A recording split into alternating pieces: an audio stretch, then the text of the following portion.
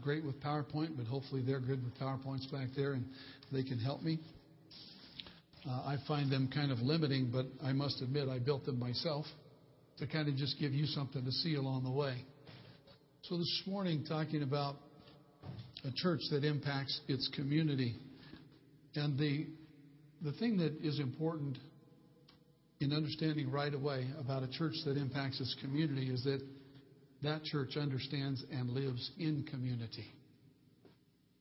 That's kind of a play on words, community being a widespread place where a lot of people live.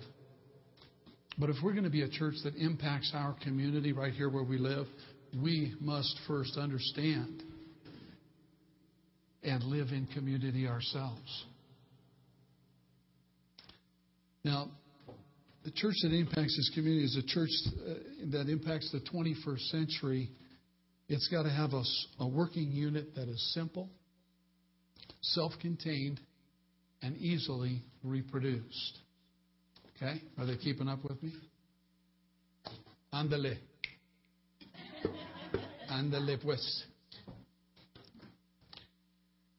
That unit must generate fierce loyalty to its lifestyle and must be sustainable even during intense persecution and opposition.